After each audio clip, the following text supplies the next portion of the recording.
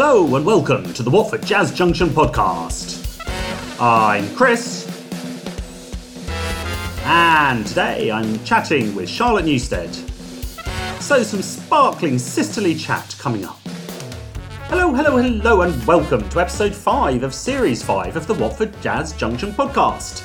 And we're recording after a spell of extremely hot weather, but today is a little bit cooler, but surely not as cool as my older sister, Charlotte. Now, Lottie, as I know her, is a classical soprano and runs a most marvellous music appreciation series online and is very game for being a repeat guest on my Jazz Junction. Lottie, hello, how are you? Hi Chris, I'm good, thanks. How are you? Oh, I'm marvellous. Thank you for being here again. What's happening in Bristol? Nothing terribly exciting to report. I don't think we've been enjoying the fabulous weather like everyone else, which has gone a bit gloomy today, but it's okay so far. The most exciting thing is my vegetable garden, which is not so much a garden as a series of pots, but I have fruit and veg happening in a way that I've never done before, and it's quite exciting. I had 2 French beans for dinner yesterday. I can't tell you the excitement. It's very good. The thing that we've nailed this year, we've got herbs sorted and we've got some strawberries. But yeah, the other vegetables and salad things are looking a little bit limp. So I think it must be a case of not having watered enough or something. Yes, that won't help. No. Anywho, so I've been thinking in recent podcasts about rules versus freedom and all that. So I don't know what you might fancy talking about, but I wondered if you fancied having a little chatter about, I don't know, the sort of thing about where stuff is written down musically against what's finally recorded or performed. Game? Absolutely. I think it's going to be really fascinating because, of course, your approach and background to this is almost diametrically opposed to mine. So it'd be interesting to see where we find common ground and where we feel completely in awe of the other approach. Yeah. I mean, I think there must be some common ground, right? In just sort of basic, we share the same like of harmony, the same like of rhythm and whatnot. And I think it's just in the expression of what then happens where difference may occur. But anyway, I mean, I was playing a gig last night, right? And I was playing at this fantastic bar in Islington in London. It's called the Plaquemine Lock. And it's just a trio because that's all they're allowed to put on at the minute. And we were doing trad, jazz and blues. And it occurred to me when I was thinking about this morning that we don't have notes in front of us. So even the tunes are our memories of what we think they are. Our arrangements develop on the fly. And our interactions, I guess, are as unpredictable as the weather. But that's sort of what we expect. And I think that's what the audience expect. And then again, I was thinking, when I've recorded stuff in a studio, certainly jazz, I always alter from that has been practiced or written. Do you think it's humans cannot help but tinker? Or do you think it's just jazz musicians can't help but tinker? Well, I have to say what you've just described is literally my nightmare. So, everyone has their recurring anxiety dream. Yeah. And for me, I'm on stage in front of the orchestra's started playing. I've obviously got no music, I'm singing from memory. And the introduction starts and I have no idea what they're playing, but I've got no dots to help me. So It's the most awful thing. And you can hear the 8 bars coming to an end. You think, I've got to come in, but I don't know what I'm going to come in with. The idea for me of making something up is really unsettling and scary. And that's, Is it genuinely a stress bucket? I mean, totally. Really? Yeah, I mean, I'm not being like, I don't know what I'm being. I'm just like, I mean, it doesn't surprise me. But at the same time, I'm like, yeah, that'll be fine. I'm sure I'll come up with something. No, and I think the whole sort of classical world. Okay, you want to never make quite such sweeping generalisations. The whole world. There's going to be exceptions, and there are some amazing people. But for most of us in the classical world, it is a case of you pick up the written score, and then your entire job is to get inside that and understand as faithfully as possible what are the intentions of the composer. And then, of course, there's freedoms, and no 2 performances, even by the same person, are likely to be identical, never mind from one artist to another. But the purpose is not to invent your own stuff. The purpose is to keep going back to the score and make sure that you're being authentic. I mean, I think there's rules, right, in all music. Even if you don't think there are rules, you ultimately find out there are. And you're just much stricter about the rules because, you have to be if you want to faithfully reproduce something. But, I think the key thing that you said is that it's always going to differ, even the same individual. So say I'm playing Mozart's Clarinet Concerto. Day to day, hour to hour, minute to minute, it is just going to be different every time. And is that what you think makes a classical audience excited, that there's a sort of energy or vibe there that might be different from the night before, or the brilliance of the musician may shine to an extra level? I mean, I'm sort of curious about what brings the edge to it. Yeah, because there is something, isn't there? I mean, a live performance is not the same as a recording. Of course it isn't. But hold on, you just said something there as well, which I thought...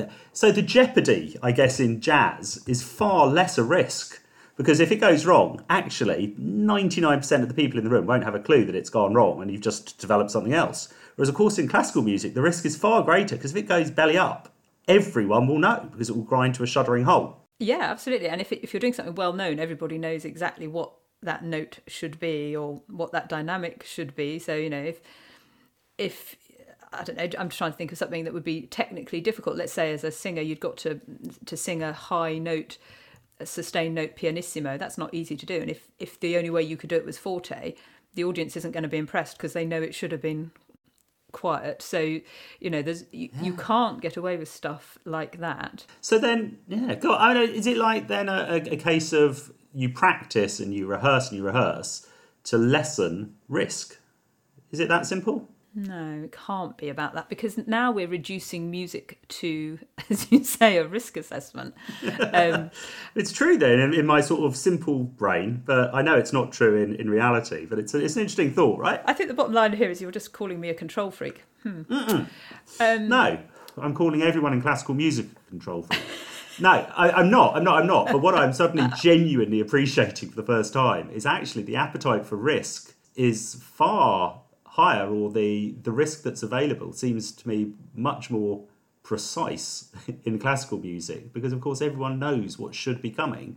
And that would scare the Betsy out of me in a completely different way from you. And I just genuinely hadn't thought about that before. Yeah, and that will still... But, there is still risk even if it's a new piece. So nobody does know what's coming. So, if you perform a brand new piece, you premiere something, there's still risk and anxiety around it. And again, there'd be exceptions, wouldn't there, according to the composer, but 99% of the time I would imagine the composer is pretty keen that at the premiere you are actually trying to do what they've prescribed in advance, unless they have deliberately written a score that says, ad lib at this point, but that's not the norm. So the risk, I suppose, you said what makes it exciting for the audience. Yeah, well, and for the musicians. It's all sorts of things, isn't it? Elements of virtuosity are a key part of the classical music world, aren't they? Which I know you're going to get virtuosic musicians in jazz as well, but I guess it's not the key thing. Is that fair to say, or am I really off? I think much depends on the setup, the band, the musicians. Sometimes it's all about the sort of superstar drummer, pianist, whatever, frontline person. But I think there is always a natural desire, once there's sort of 2 or 3 or more people on the stage, to see what the interactions are, and then it's less about the virtuoso at that point. Yeah. But of course, I think the most famous names in jazz are all virtuosos by default. Yeah. So yeah. And that only takes you so far, doesn't it? And that's the same in classical. So I went to a concert maybe a few years ago now, because I was going to say last year, but it can't possibly be last year. So it's probably really it's probably 3 or 4 or even 5 years ago. Yeah. Who knows? But and it was a singer, and she was really quite dazzling in her technique. Yeah. But after about 20 minutes of it, I started to get a bit bored of it, and it was 2 halves concert, and actually she never sort of recovered it for me. She just carried on being dazzling, but didn't really have anything to say beyond, look how clever I am. And I think that does only take you so far. One of the things that makes live classical music exciting, and you're talking about what's the risk, and it is to do with the interaction, isn't it, between performers. So in the case of a piano recital, you can ignore that, obviously, because you've just got a single player. But most of the time, and certainly in concerts that I'm involved with, there'll be at least 2 musicians involved. So if I were giving a recital, there'd be me and a pianist, but or it might be me and an orchestra, or me and a bunch of other soloists and a choir and an orchestra. There's all sorts of things. But so there is that interaction going on, and you do need to react to each other, don't you? Of course you do. That's the whole sort of centre of ensemble music making. Yeah, so I remember our mother coming back from a concert once, and she'd been to see a clarinet player, and she was sort of saying to me that was very, very exciting. But she came back and she said he was really good, but he was sort of cool as a cucumber. And I remember that expression, because obviously to this day, that must be 30 plus years ago. But she said because of it, it lacked an emotional way in for the audience, because it was such a good performance, but it never quite connected, certainly with her at least. The flip of it, and I'm sure we've all been there, hopefully not professionally, but certainly as amateurs, is when you're not sufficiently prepared, and that disappoints the audience in a completely different way, because it's such a thrill ride and too edgy that you're actually not in control. It reminds me of something that Dean Massa was telling me the other week, and he was on our podcast a few series ago. But he was sort of saying, certainly as a jazz musician, you want to give the audience the feeling that you're utterly in control, like being the chauffeur of a powerful car or something.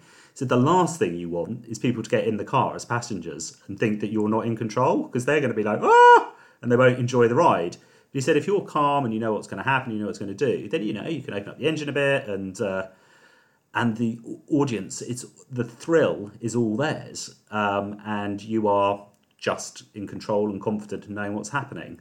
And I think there's a sort of balance to be struck there, right, between being so assured and cool as a cucumber versus being so rough and ready that everyone can just go, oh my God, this is just rubbish. There's just nothing, no thought, no practice, nothing gone into this, or they haven't done it enough. Because if there isn't an emotional space for you, then what's the point in listening? An emotional space for the audience, personally. Yeah, there's got to be a way in, hasn't there? Which might be vulnerability. It might be, I don't know. In classical music, you have cadenzas, right, where you can freestyle. Is that right? Cadenzas. Yes, absolutely. It just says make it up or something. Yeah, pretty much. So, so a cadence is something that occurs usually within a solo concerto.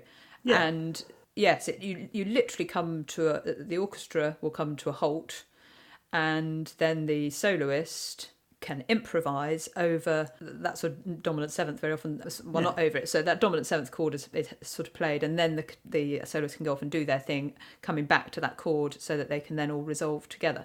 Yeah, and in that improvisational section, they might only do a bar, but they could do a minute or even 2 minutes where they play around with thematic material that's come earlier in the movement. And if that's you, do you massively practice that and know what you're going to put in that sort of bar, 10 bars, or do you go, so you'll come, I'm sort of familiar enough with this, let's just see what happens on the night? So you'd have to ask different performers, but in my particular case, there's not a huge amount of it in the repertoire that I'm singing, but examples where there have been where you do get that. There's one in the Mozart Exsultate Jubilate which I sing. I do know what I'm going to do. I've worked it out. Yeah, because that's again no daft bad thing, is it?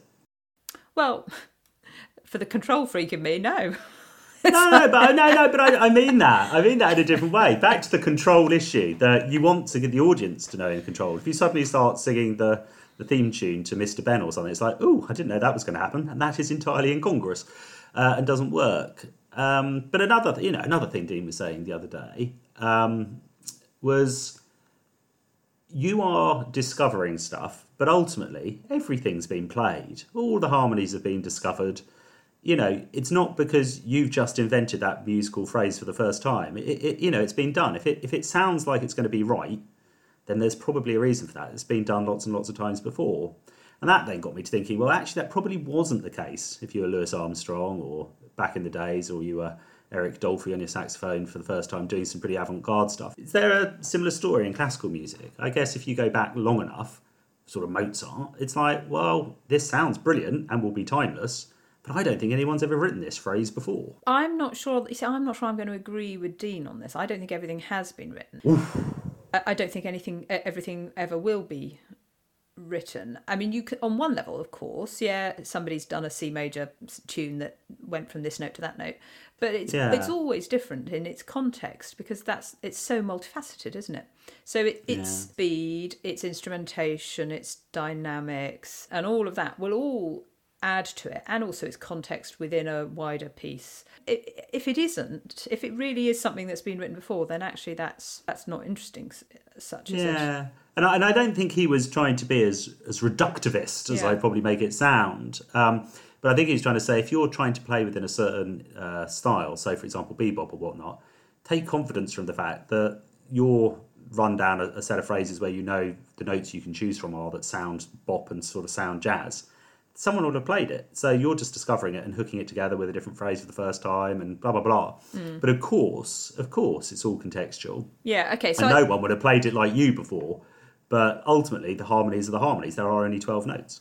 Yeah, okay. And so, because my understanding of improvisation is that actually it's not completely random, is it? You've got your little box of goodies and you've practiced arpeggios or scales or twiddles or whatever it might be, and so they're coming to hand as you need them, but not in a pre-planned way. But when you get to play them, they are planned insofar as your fingers know how to do that. Yeah. Is that right? I mean, absolutely, it's right. But I think this comes back to the amateur in me, that I still like the idea that I haven't a clue what's going to happen, and that might just sound awful, but it can still only sound awful to others who are thinking it should sound different, right? So if I want to play random notes and not think about scales or anything, if it's pleasing to me, just because it might not make sense within a discourse of what that music should be or what sounds cool, it's not because I'm being so wildly creative. It's just like, well,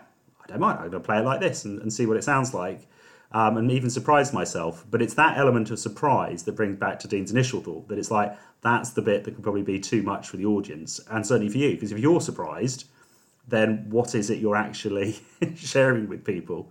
And some might say it's the gift of completely random music making, and others would say, yeah, and do that at home. Yeah, well, I do have a problem with people performing at any level where they haven't actually prepared. And I'm not ruling out improvisation in that, but if you're going to be improvising, you need to be somebody that's good at improvising. And so, yes, when you hear somebody flying by the seat of their pants and things not really working, I just find that disrespectful to the audience. Yeah, and I really agree with that. I really agree with that. But that then comes down to the question of how much risk are you allowing yourself and the audience to share in, I think. So it does come down to risk. It's very simple. This is the end of the conversation. So it's a risk assessment, and I'm just a boring old what's-it.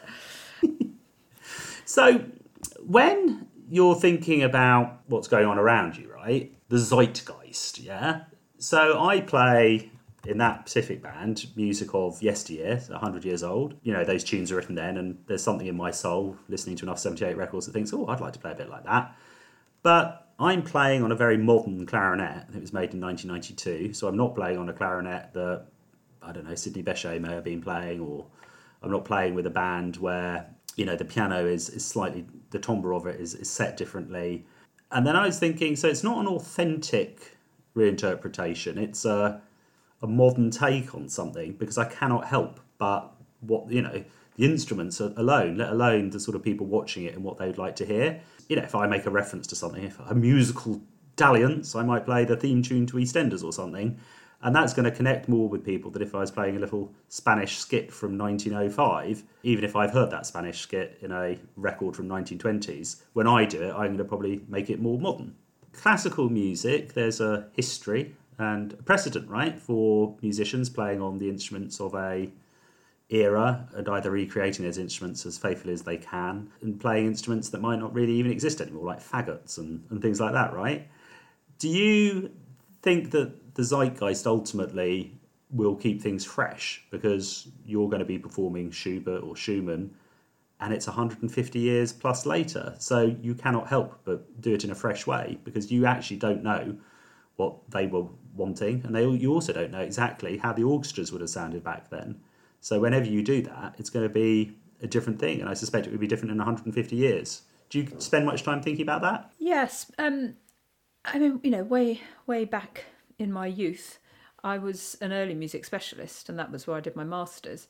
And so I was very much interested in trying to see, historical performance methods and instruments and all that sort of thing. The way my life has gone, I've sort of drifted away from that as a specialism, and that's not where I am now. But yeah, there's a huge historically informed movement for how to perform, and there are orchestras and instrumentalists who specialise on period instruments. So they do try to create as faithfully as they can the sound that they believe Mozart would have heard or Bach would have heard. And I think there's absolutely a place for that, but I don't think it has to be the only way of hearing these things. I think everything is interesting, and as you say, maybe because every interpretation is going to be different and affected by things like that, they all inform each other and affect. So we go back to that thing of what's in it for the audience. It's thrilling when you hear an early music group playing something in a way that might be nimbler, for example, than a big modern symphony orchestra would be able to manage. That sort of thing is interesting, and you get different tunings, obviously. So everything is lower. Previous in it's gradually gone sharper over the hundreds of years. So a modern concert A is higher than it used to be. Is it? I don't know. This is interesting. Yeah. Why is that? It's just gone. It's gradually. So people talk vaguely about Baroque pitch, but and then once you get to that, you can start getting more and more specific. But you can think in terms roughly of a sort of a semitone difference. Wow. So it's something to be aware of if you turn up for a concert for a Baroque program.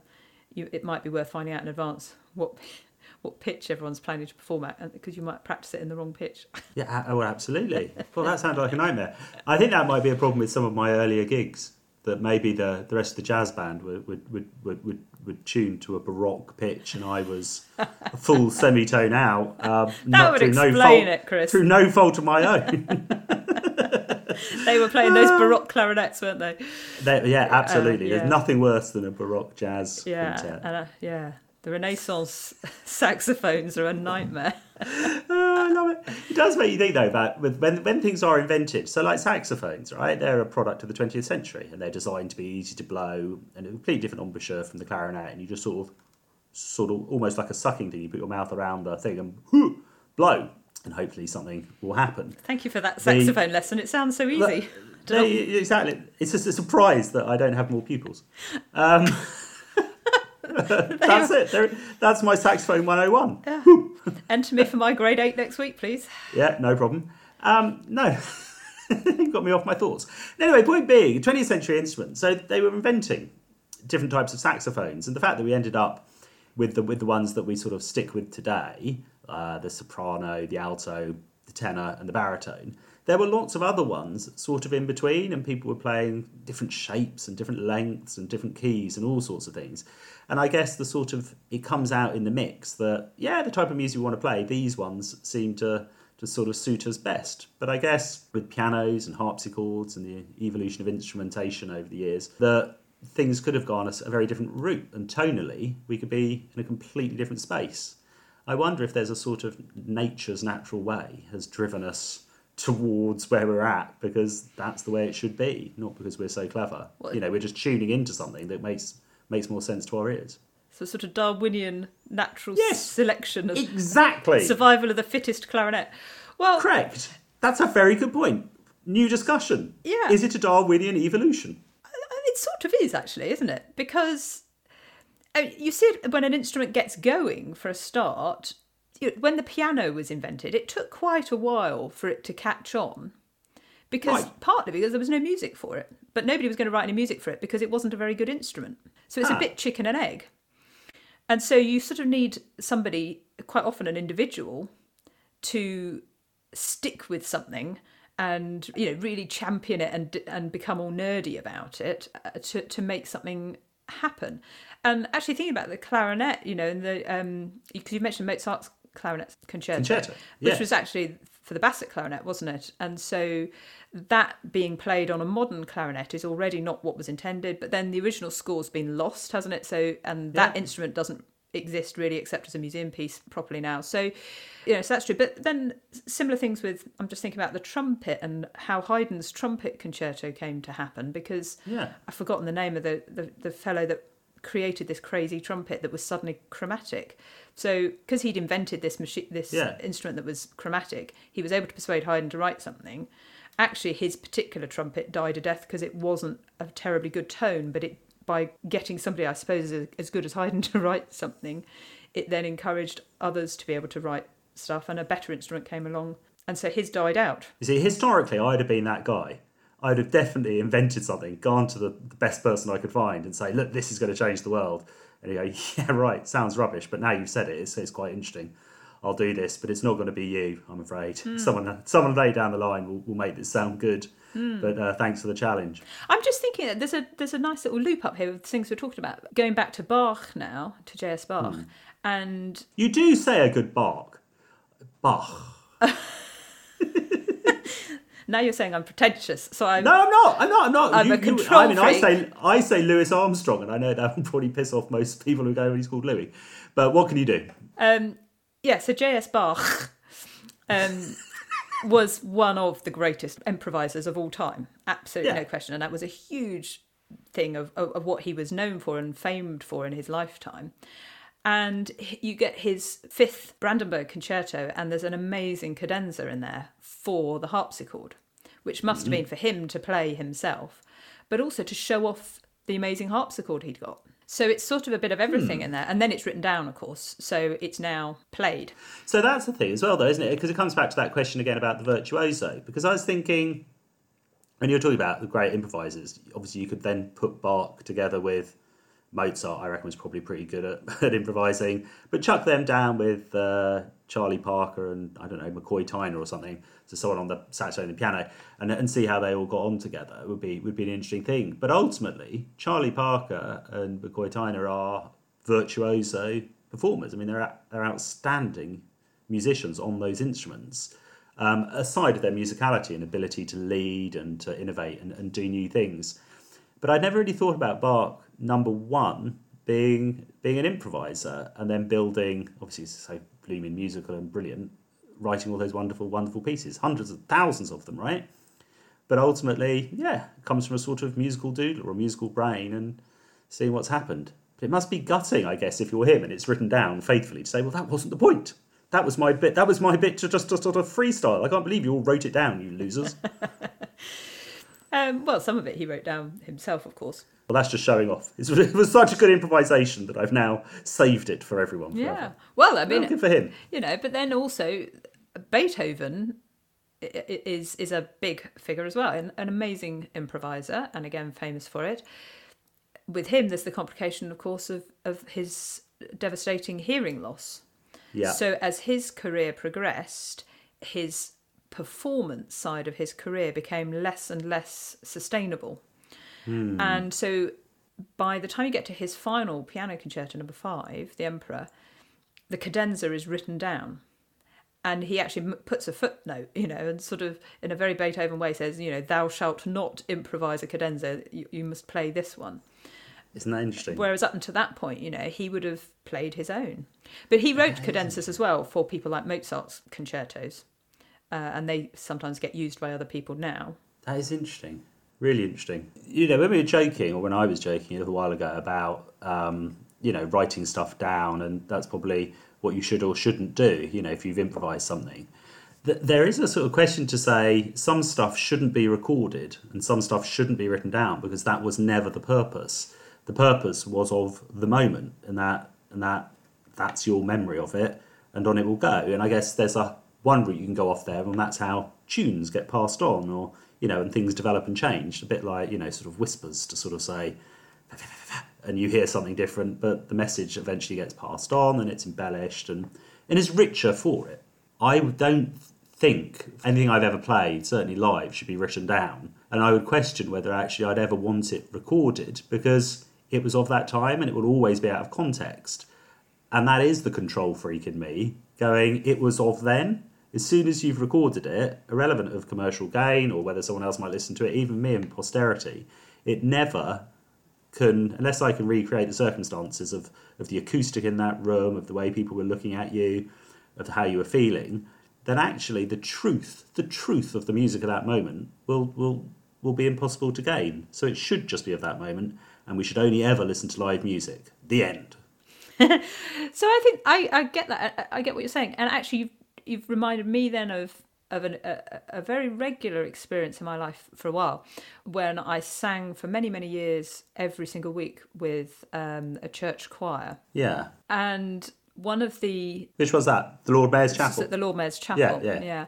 And one of the roles of the organist is to improvise and fill in the gaps, as it were. So if there's some sort of procession or movement happening, they might just improvise along while that's happening. Or if you run out of verses in the hymn, but actually the clergy haven't reached the right place in the church, then they'll carry on, that sort of thing. They extemporise. But also, quite often reharmonising the final verse of a hymn and that sort of thing. It's sort of all the way through the service. Yeah. I used to have direct eye line with John, who was the director of music, and so... Was he the organist or was he conducting? Right, so he's playing both director of music and organist. Yeah. And so many times he and I would lock eyes in the middle of a verse of a hymn when the choir is singing unison, so he's free to do what he wants. And I could see it in his eyes about 2 bars before he did it. He's about to do something outrageous, and he did it just to make me laugh. And of course, the more I laughed, the more outrageous he would get. But I bet if you recorded it and listened back to it, that's not a recording you'd want for posterity, because it was of its moment. And you hear stories of I don't know, a cathedral organist suddenly putting Postman Pat into the voluntary or something, or Star Wars on May the 4th, and that's, it's a game, isn't it? So yeah, there's that element of playfulness. Yeah, and it's that playfulness, it's that innocence, it's that point of discovery that makes all of our eyes light up and sparkle. It's that's more overt and obvious in the music that I play, but actually it's there in all of us. It's the joy of it. It's connecting just maybe with 1 or 2 people. It might be trying to make the whole audience smile or chuckle or cry or dig deeper. But that's the opportunity there, isn't it? And I think that's when there is freedom. Yeah. And I know you could take a piece of music that's written verbatim, but you can still mess around with the speed of it. And if I just think like to the Last Night at the Proms and stuff, they often do that type of stuff, don't they? Where you've got a very, very able orchestra, but they'll slow something right down or speed it up. It's their classic one, isn't it? Until it's so fast you don't think they'll be able to play. But of course, it's making everyone in the audience laugh and smile and all get carried away and excited. Yeah, and I've definitely sung things in a concert massively slower than I would ever have expected to do, just because that's where the audience was and we were in a moment of complete immersion in something. Yeah. And that's interesting. And I've sung stuff flatter than everybody else in the choir. Is this your Baroque choir again, is it? Exactly. I clearly have a big problem with pitch. So listen, Lottie, shall we conclude our nattering and our chattering? It's been absolutely fantastic to talk. I just love chatting with you. It makes me very happy indeed. And I hope you've enjoyed it. It's been an absolute pleasure. Thanks for having me. I'm not sure if we've reached any conclusions, apart from that jazz musicians are very in the moment and on the edge of sort of risk-taking and excitement. Well, you say that. I thought I was going to reverse it. I'd say that classical musicians are taking the greatest risks that there are possible, and jazz musicians are hiding behind the chance that perhaps no one quite understands what should be happening anyway. That's so but either way, we shall agree by disagreeing, but in joyful harmony. Maybe we're just, as I said at the beginning, we're just in awe of each other's way of doing things. Exactly. As always, don't forget to keep your ears fresh and always look to connect with something new. So it's goodbye, lovely listener. It's goodbye, lovely Lottie. Goodbye. And it's goodbye from me. Take care.